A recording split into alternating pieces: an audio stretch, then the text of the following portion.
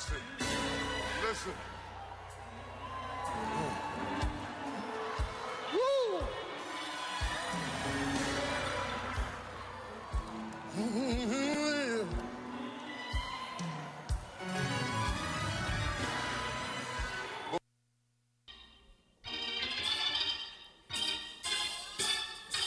This is KAYT, Gina, Alexandria.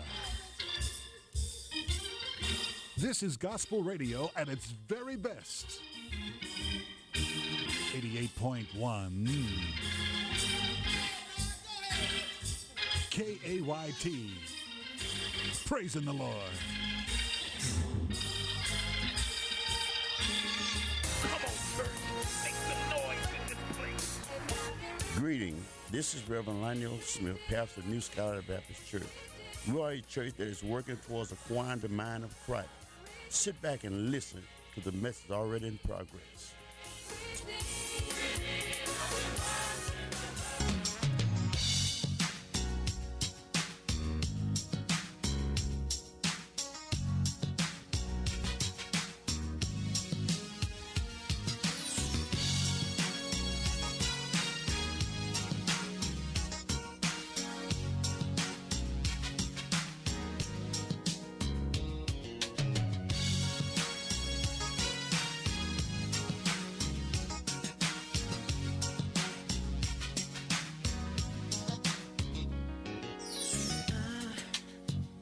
Some problems, and I thought no one could solve them till you came in my life. You made everything alright. You showed me things I've never seen before. You're all that I'm living for. There's only you in my heart, and there's nothing that can tear us apart. 'Cause the race is not given to the swift or strong, but to those who keep holding on. That's why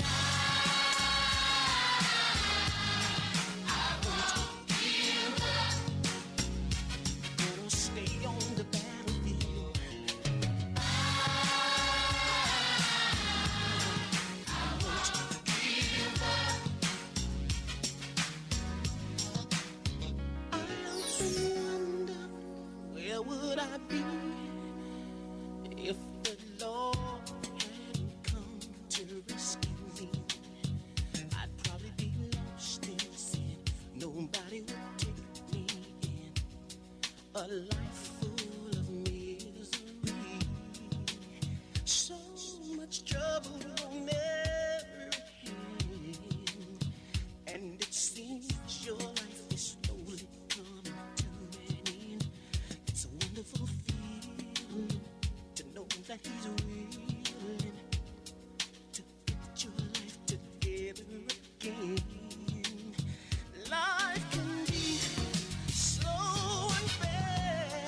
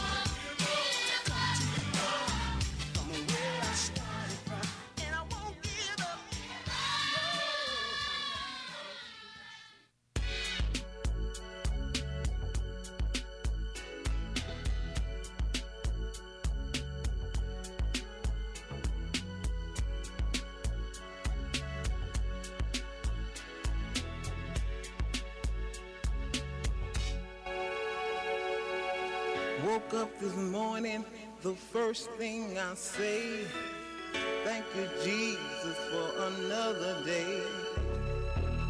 Open my eyes, a new day I see. Thank you, Lord, for having mercy on me. I want to thank you, I know that I'm saved. I could be dead, sleeping in my grave. You might not know what I'm talking about. It's the Holy Ghost, and it makes me want to shout. Lord, for another day. Yes, you sent me on my way. Oh, for another day.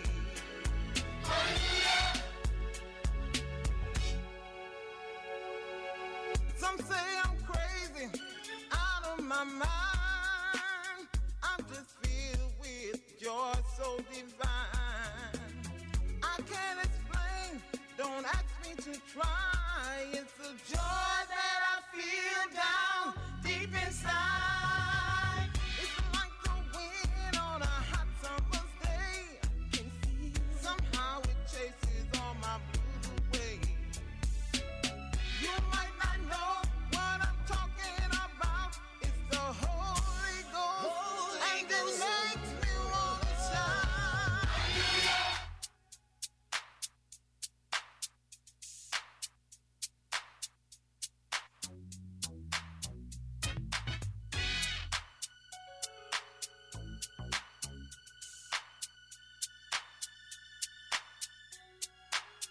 It's like the wind on a hot summer's day.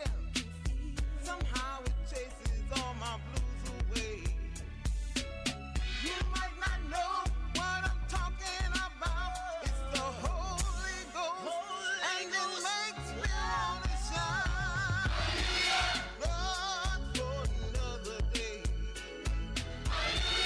Yes, you set me on my way. Oh, for another day.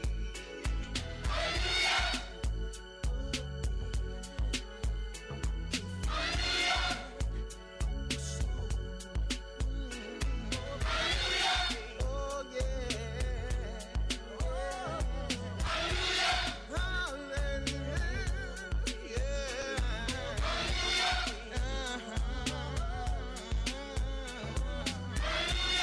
Oh, yeah.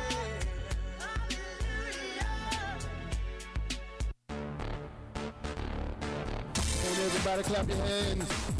Praise brother to be praised. Lift them hands up. Hey, hey, hey, hey. Worthy of all of the honor and glory. Worthy of all of the power and praise. For he alone shall be exalted. So lift up your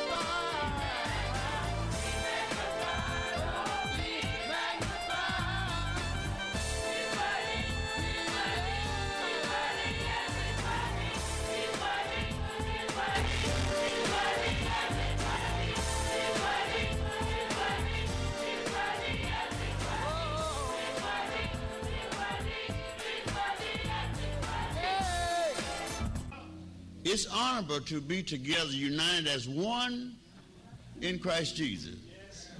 All of us today are sons and daughters, heirs of Jesus Christ, heirs of God, joint heirs with Christ.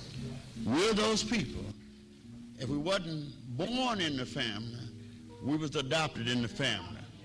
And I want to share something with you, and we're going to acknowledge the men of God and those that have labored hard in the word and the doctrine. Family derived from one household. It expanded to many households.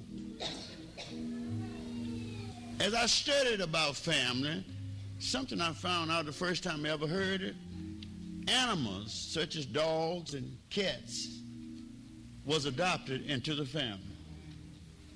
And they became a liberal part of the family. I used to see, and I want you to hear me, I used to see people have dogs in their cars. If they pick you up, well, the dog was in the front seat and you get in the back seat. I really didn't understand it then, but I'm seeing clearer every day of my life. I'm seeing pretty clear now. Plus, you know I see better because I just had some eye surgery, And then God gave me some heart surgery so I can see much better. But what I'm trying to say, I never thought about it in that way. I used to be mean and hateful when I see I'm riding in the back seat and you got a dog in the front seat. I was kind of upset. I just didn't believe that was right. I said, we're a family. We're supposed to live like a family. But I understand it now. When I started looking up family, it goes on to in-laws and marriage, blood, adoption. All of this made a family. And I want to say this to you today. Everybody needs to live as a family in peace and love of Jesus Christ. Today, being Family Day, we thank God. I thank God for my friend, my doctor, my advisor, here today with us, Dr. Charles R. Joyner. And he's here with us today, and I called him over and I asked him, I said, look, man, today, Family Day, come speak for us today. He said, whatever you want to do. Why I say that? You should be, every day of your life, you ought to be prepared. Amen. Whatever task that confronts you, you should be prepared to do it. Ministers all the time. You can't call me up and tell me, real preach, and I'm going to say, well, I ain't studying nothing. I'm supposed to study every day. All of it is God's word. Study every day to be prepared. That's one of the scout mottos. Am I right, Boy Scouts? Be prepared.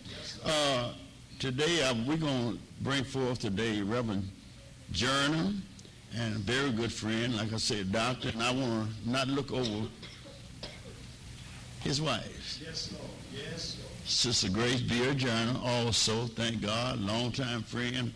Her mother and I, we ran up and down these roads singing so much, it was a shame. Many, many years. And at this particular time, I want to bring to you none other than Dr. Charles R. Joyner.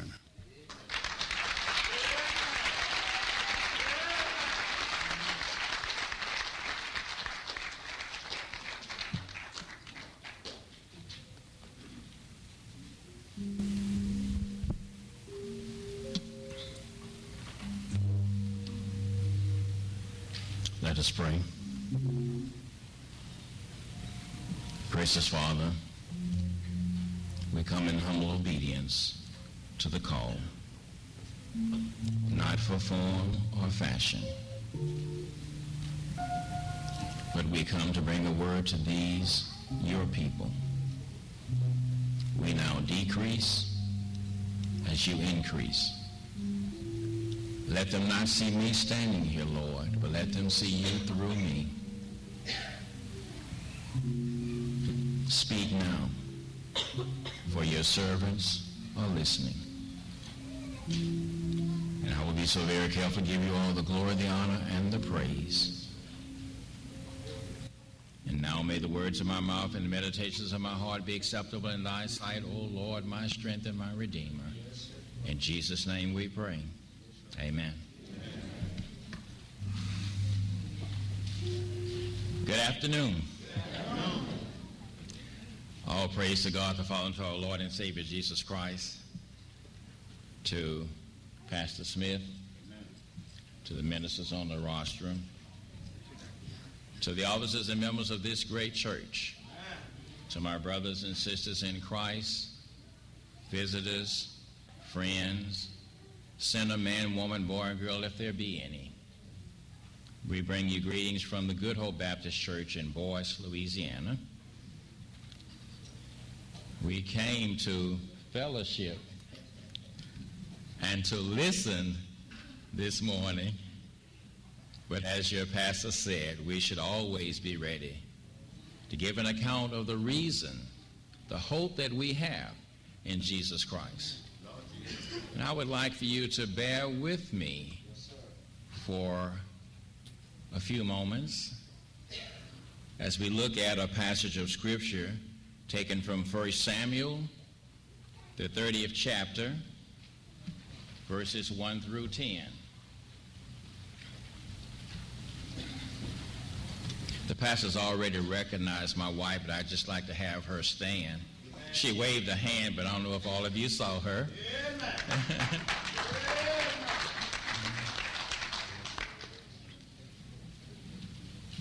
And we ask that you pray with us and pray for us as we delve into this scripture to see what the Lord has to say to us, because his word never goes out void. It always reaches somebody. And we hope that something we say will be a benefit to someone this morning. If you have your Bibles, 1 Samuel, the 30th chapter, verses 1 through 10.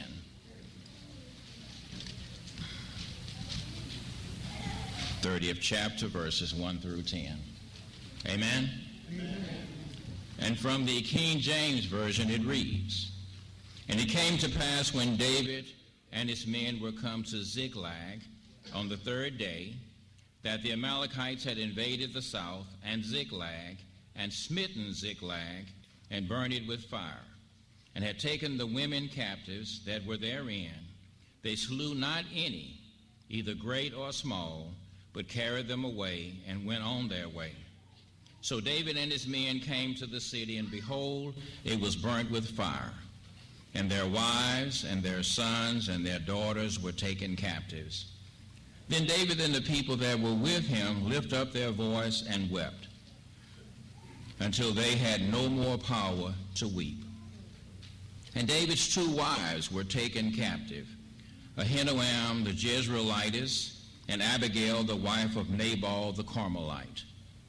And David was greatly distressed, for the people spake of stoning him, because the soul of all the people was grieved, every man for his sons and for his daughters. But David encouraged himself in the Lord his God. And David said to Abiathar the priest, Ahimelech's son, I pray thee, bring me hither the ephod. And Abiathar brought hither the ephod to David. And David inquired at the Lord, saying, Shall I pursue after this troop? Shall I overtake them? And he answered him, Pursue, for thou shalt surely overtake them, and without fail recover all. So David went, he and the 600 men that were with him, and came to the brook Besor, where those that were left behind stayed. But David pursued, he and 400 men, for 200 abode behind, which was so faint that they could not go over the brook Besor. Amen. From a subject this morning, who can I turn to? Who can I turn to? When was the last time you were depressed? When were your last times in the depths of despair? What was the cause of it? Problems with relationships? Financial problems? Family problems? Sickness? Death of a loved one? You see, it's not a matter of if you will be depressed, but when. It is said that depression affects more people in our culture than any other emotional disorder. Great men such as Abraham Lincoln, Tolstoy, Robert E. Lee, Winston Churchill, Martin Luther, John Bunyan, who wrote Pilgrim's Progress, and Charles Spurgeon, the Prince of Preachers, suffered from depression.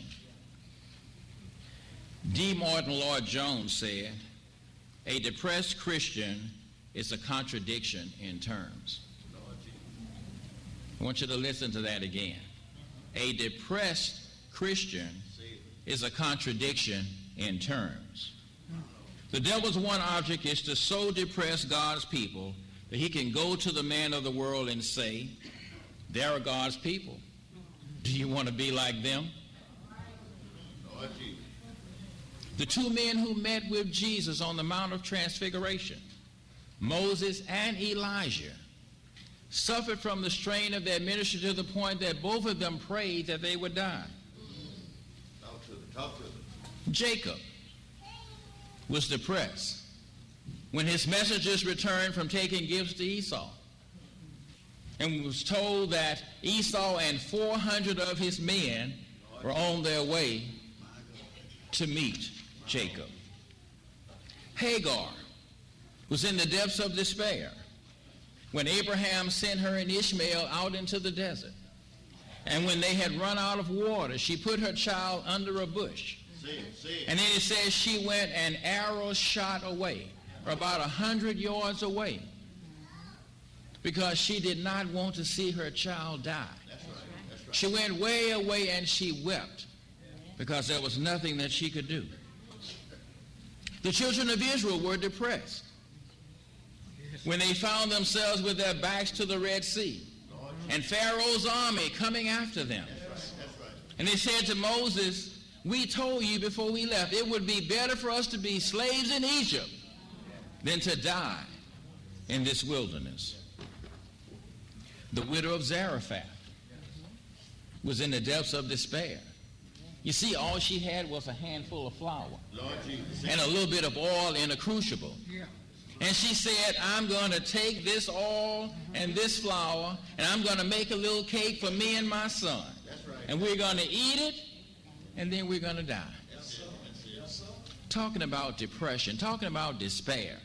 You see, it comes to all of us, and I'm just so glad that God found ways to show us that ordinary people in the Bible, you know, we always think of the people in the Bible as being extraordinary or super ordinary, but they're just like you and me. That's right. Amen. And they suffered depression. They had hardships, just like you and me. That's right. Amen. And when you can't find anybody in your neighborhood, anybody in your church, anybody that you know that's going through depression, God says, delve into my word. That's right. Let me show you some people that have been depressed, and let me show you how they got out of it. And just like they did, you can too. That's right. Jonah was depressed. You see, the Lord had given Jonah a gourd to shade him from the hot sun. One day he had the gourd, and the next day it withered. And when the hot sun started beating on his head, he was so mad he wished he could die. Thomas was depressed. You see, Thomas, one of Jesus' disciples, was with him. And when Jesus decided he was going to go back to Judea because he had got news that Lazarus had died, he said, "Well, man, you can't go back there. They want to stone you." But Jesus was determined to go back, and all Thomas could say to the other disciples was, "Let us go with him and die." He saw no hope in the situation that he was in. Paul was in despair. In 2 Corinthians 1:8, when he told them about all the trouble he went through in the province of Asia and how he thought he would not live through it. Depression is on every hand. But if you know your Bible, and if you study your Bible, you know that God was at work in the lives of all of these people. And that these people came through their depression and their despair. Amen. Now I want you to spend some time with me in this text that we've read, because we want to go into just a little bit of detail to let you know how David handled his depression. David is going to show us how to handle depression and also who to turn to in the depths of depression and despair. In the way of background, see, David had been anointed to be the king of Israel. Saul did not like David because the people were saying, David has killed his 10,000s and Saul has killed his thousands. He became jealous and wanted to do whatever he could to get rid of David. So David had to flee from Saul, had to flee for his life. He goes to live with the Philistines, arch enemies of Israel, because he figured that Saul would not chase him into the land of the Philistines. He and his 600 men lived in a town called Ziklag. They had an alliance with King Achish, the king of the Philistines. And because they had this alliance, they were able to live in peace with the Philistines. They lived there for a year and 4 months. David would raid the Amalekites and any of the others in that area. Because you see, the Amalekites were arch enemies of Israel. And instead of Saul destroying them like God told him to, they would come in and raid Israel from time to time. So David took advantage of this opportunity to raid the Amalekites. And he went into the towns and he would kill the men and the women. Because he didn't want any witnesses to go back and tell King Achish what he was doing. Because when he went back to the king, he would tell him, oh, I raided down in the south. He didn't tell him where he actually went. But he was under the cover of falsehood, doing what he could do to get rid of his arch enemies. So you can see the things that are piling up on David. One day, the Philistines decide that they're going to attack the Israelites. As they get in their army array, their battle array, getting ready to go and fight, back at the back of the army is King Achish, David and his 600 men. Well, the commanders of the Philistine army say, no way are we going to go into battle with David and his men. We don't trust him. How do we know that once we get into battle, we're fighting against Saul and Israelites? How do we know that they won't come up behind, change their minds about which side they're on, and start fighting us? And we end up losing the battle because we're caught in the middle of these two bands of Israelites. So they say, no way, King Achish. If he has to go, we're not going. So King Achish tells David and his 600 men that they got to go back home. They got to go back to Ziklag because the other members in the army won't allow them to go with them. So they march for 3 days. Forced march. They want to get home. You know how it is when you're in the army, when you're in the military, when you're going home on leave? Fastest way you can get there is how you want to go there. You can't wait to get home and see your family and your friends, your loved ones. So these men marched 3 days, forced march to get home because they wanted to rest and be with their families. Amen. But lo and behold, when they got to the town, they saw that the town had been burned to the ground. All the women and the children and everything else had been taken. But I want you to hear this. Nobody was killed. David and his men had killed the men and the women when they raided the towns of the Amalekites. But in paying them back, the Amalekites didn't kill any of the women and children. There was no resistance when they got to the towns. There was nobody to fight, so there was no need for anybody to be killed. That's right. That's right. The hand of providence, the hand of God is at work here. David had no business being where he was. And he's going to have to pay for the things that he's done. But God is a good God. He loves us so much. And despite our shortcomings, despite our stumbling and falling, he's always there to pick us up.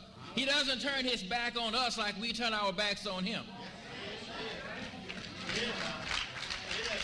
And here he is, ready to take care of David's problems. But David's got to do a little bit of suffering before he can really understand what's going on. So look at the situation that David finds himself in. He had to leave his homeland because Saul wanted to kill him. That's right. He's shunned by the Philistines because they don't trust him and don't want him to fight with them. So he has to go back to Ziklag. And you know, I think that again is the hand of God. Because how in the world could David and his men fight their brothers? How could they go against Saul and the Israelites? Although Saul wanted to kill David, I don't think they would have been able to stand opposite their brothers and kill them, fight against them. So I think God wanted David out of the way. He wanted him to go back to Ziklag because there was something in Ziklag that he needed to take care of. And he gets home, and his 2 wives, and all the wives and all the children of all the other men have been taken captive. The town has been burned to the ground. What in the world are they going to do? Things get so bad that even his own men want to stone him.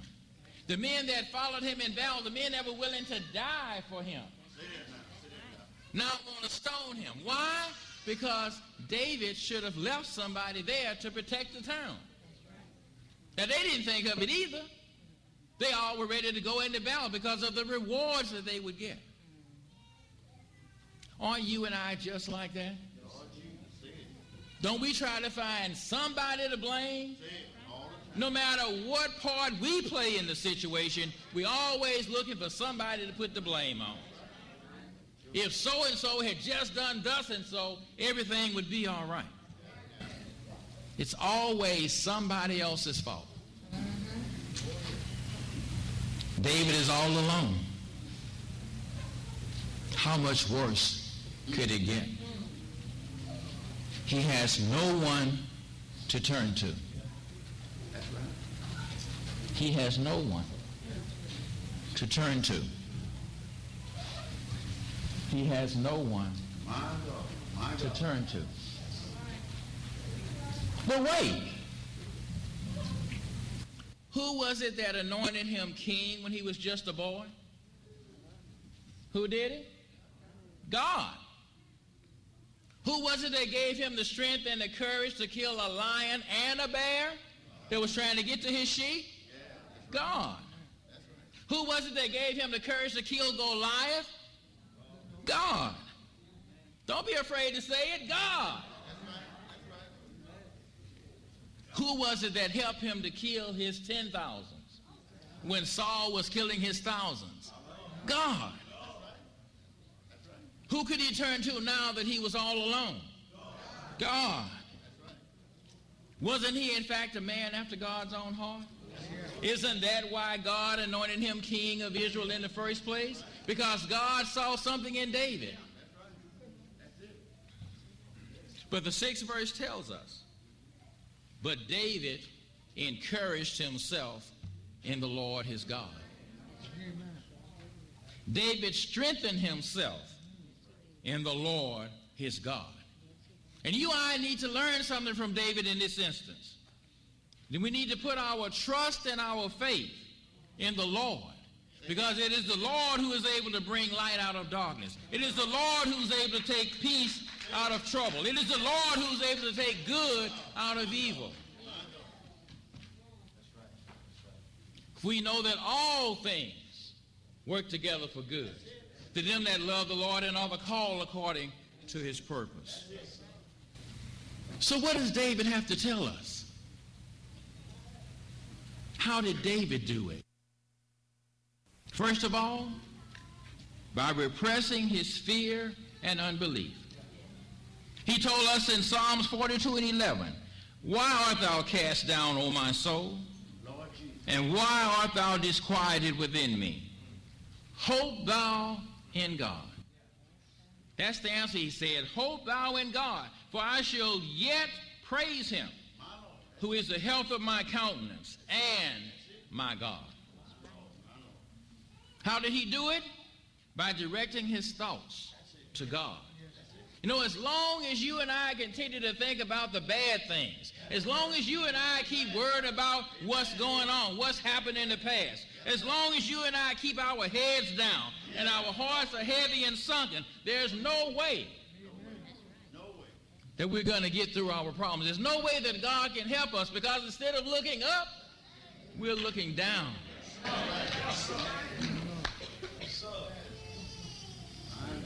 But David placed his trouble in the background. Instead of thinking about all the problems he was going through, he started thinking about the Lord. He says, I will not fear. What can man do me? He says, I'm not going to worry about this. He tells us in Psalms 27, the Lord is my light and my salvation. Whom shall I fear? The Lord is the strength of my life. Of whom shall I be afraid? When the wicked, even my enemies and my foes, came upon me to eat up my flesh, they stumble and fail. Though an host should encamp against me, my heart shall not fear. Though war should rise against me, in this will I be confident. What is he confident in? One thing have I desired of the Lord, and that will I seek after, that I may dwell in the house of the Lord all the days of my life, to behold the beauty of the Lord, and to inquire in his temple. He said, for in the time of trouble, he shall hide me in his pavilion. In the secret of his tabernacle shall he hide me. Where else can I go but to the Lord? Who else can I turn to but the God of my salvation? And then he says he needs to inquire of the Lord. So what did David do? He called for Abiathar, the priest. He says, bring me the ephod. And the ephod was a vest that the high priest wore. And attached to that was a little sack that had two stones in it, the Urim and the Thummim. And these were sacred stones that were used to determine the will of God in their lives. And he took those stones and he inquired of the Lord. He said, shall I chase them? Will I catch them? And the Lord told him, yes, go after them. You will surely recover everything that was taken from you. You and I need to inquire of the Lord. You and I need to ask him when we're in the midst of trouble, when we're in the midst of despair. We need to say, Lord, what wilt thou have me to do? Lord, what do you want me to get out of this? Lord, what is it you're trying to tell me in this situation that I'm in? Lord, I pray that you will show me the way out. And then after you've done all of that, he says, obey the will of the Lord. Once God tells us what to do, we need to obey him. That's right. Amen. Not question him, obey him. Even if we don't understand what he tells us to do, even if it doesn't make sense to us, we need to do what he tells us to do. He tells us in his word we must walk by faith and not by sight. You see, because when you make the first couple of steps, he'll reveal some more space for you, and you can go a little bit further. And the further and further you go in his will, the more and more he reveals to you. The easier and easier it gets, because you put your trust in him.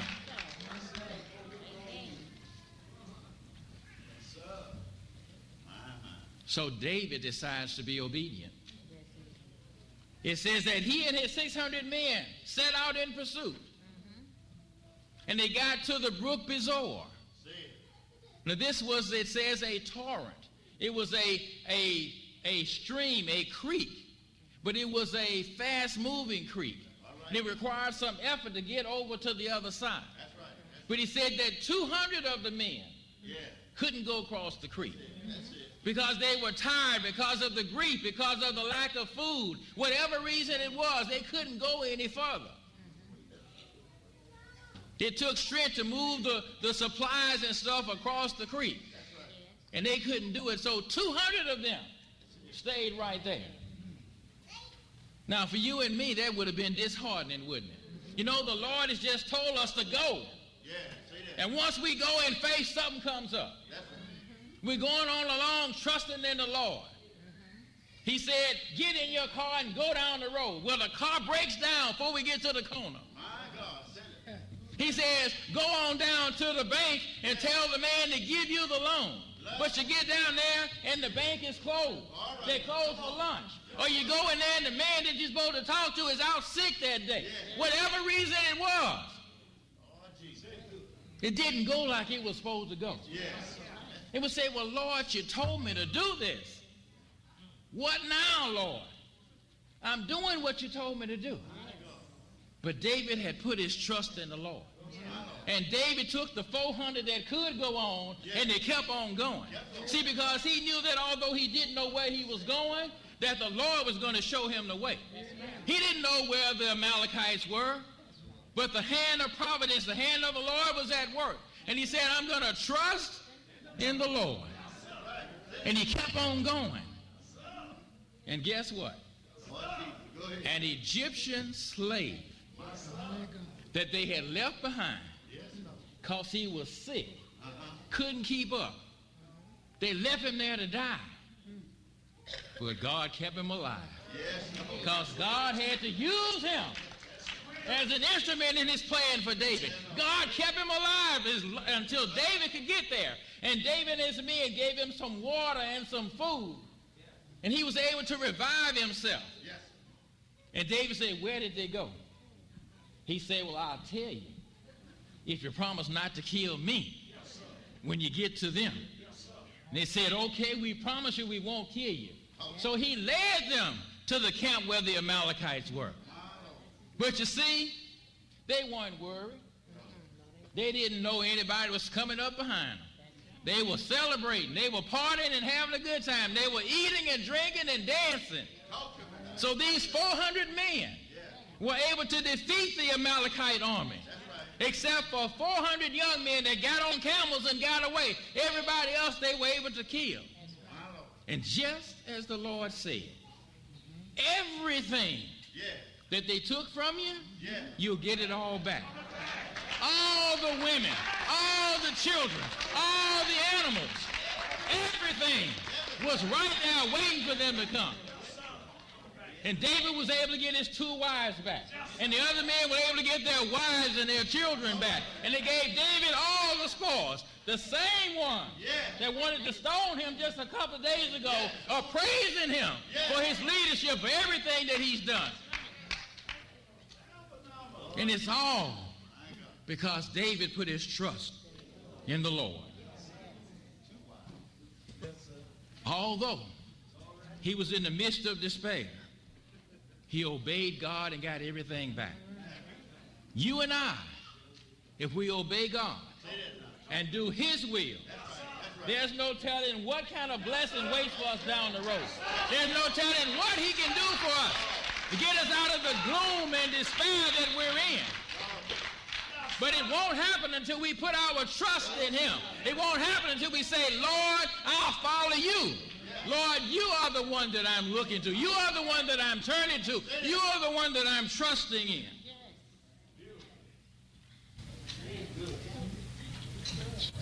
But just as David was in the midst of despair, just as you and I have been in the midst of despair and depressed at times, Jesus, our Lord and Savior, was in the midst of despair.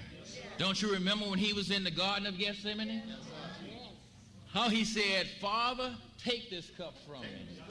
If it be your will, Father, take this cup. But not my will, but thy will be done. He said, I'm going to be obedient to you, Father. I'm going to do what you sent me to do. No matter what it costs me, I'm going to do what you sent me to do. Let your will be done. And then there he was, hanging on that old rugged cross. All the sins of the world on his shoulders. And his father turns his back on him. And he says, my God, why have you forsaken me? But he stayed there.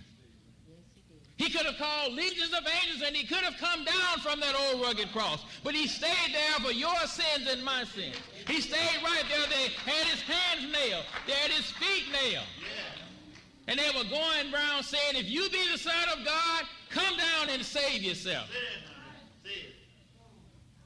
I'm so glad it was Jesus and not me.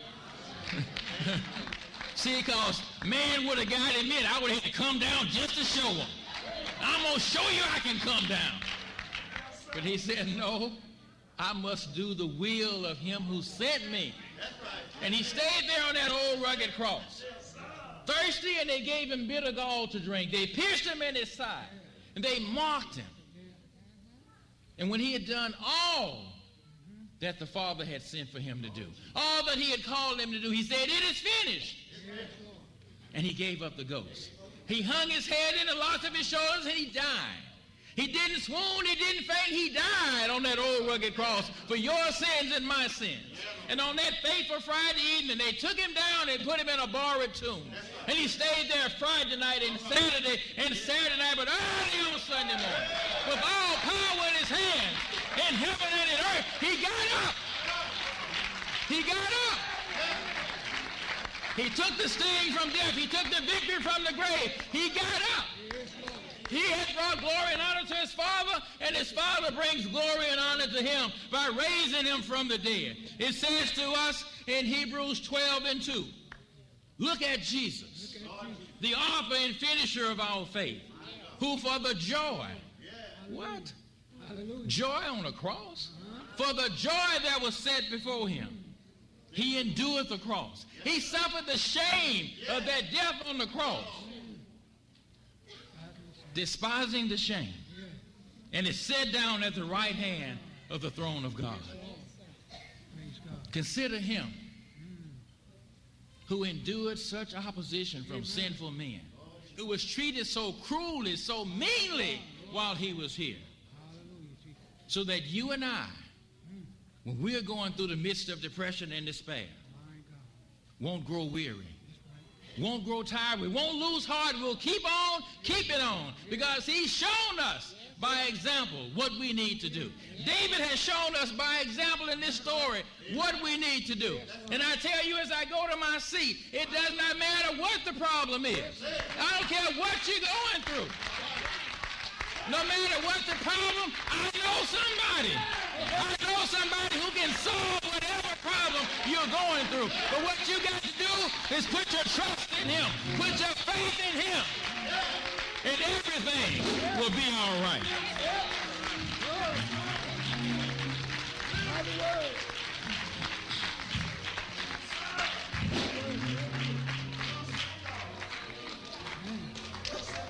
My God, my God. Who you going to put your trust in now? Our Savior, Jesus Christ. Who can I turn to when I went through all types of disparity? When it seemed like nothing I say worked for me? Who can I turn to? When everybody seemed to have turned against me, who can I turn to? You're not able to talk to nobody. Who can I turn to? When your name is being scandaled falsely, who can I turn to? I may not be the best of anything. I'll have the best of everything. But I know one thing. I got Jesus, and that's enough.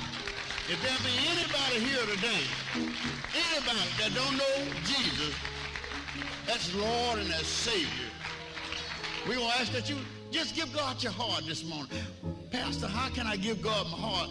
By telling God, not me, by telling God, Lord, I'm a sinner.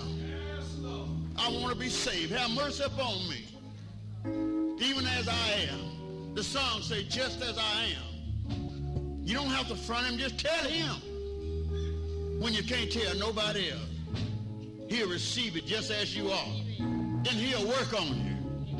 He'll change you. Make that transition in your life where you'll come to be just even as he is. Let the Lord do it. He's ready to work it right now. It seems like most people don't come to church to praise God anymore. not really praise him. We have learned so well how to pretend to have church. It seems as though we are praising him with our facades and masks. I don't know about you tonight, but for me, I came here to really praise him. And praise his holy name. Oh yes.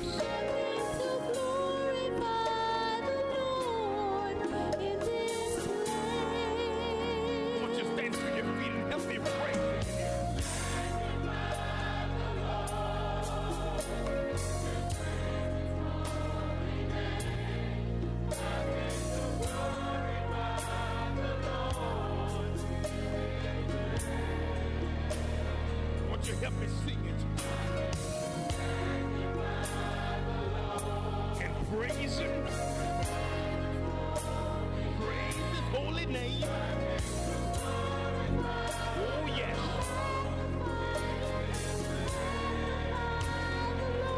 Listen, church.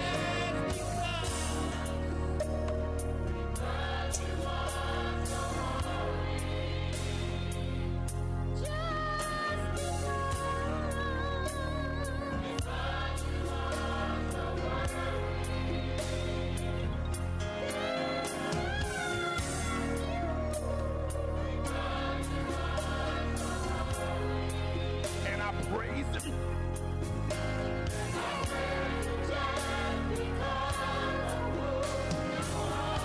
Now look at the person next to you and tell them why you came here.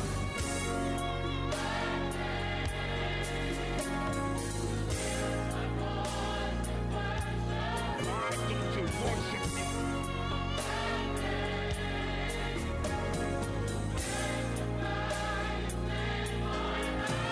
This is why I came.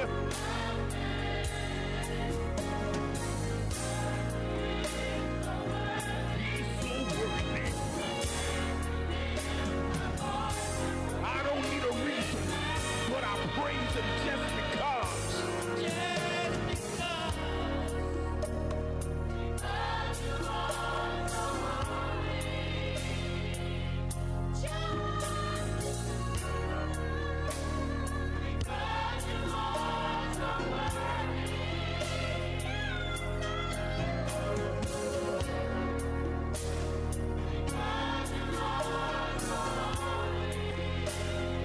Praise him. Oh yes. Just because. Touch these people and tell them why you came.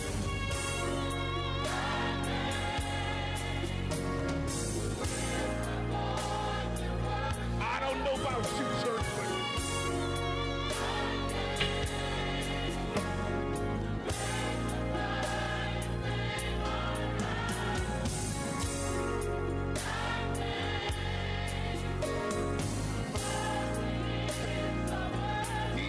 worthy. Oh yes. So what did you come here for? Oh yes. Can I get a witness in this place?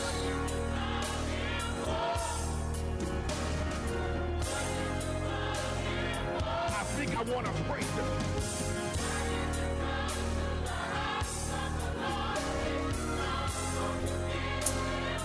Don't want to give him the praise.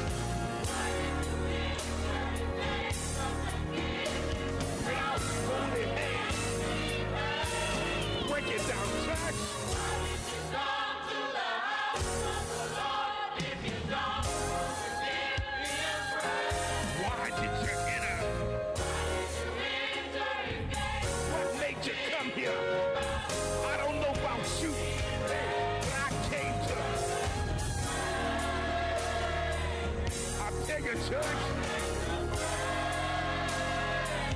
this is what I came here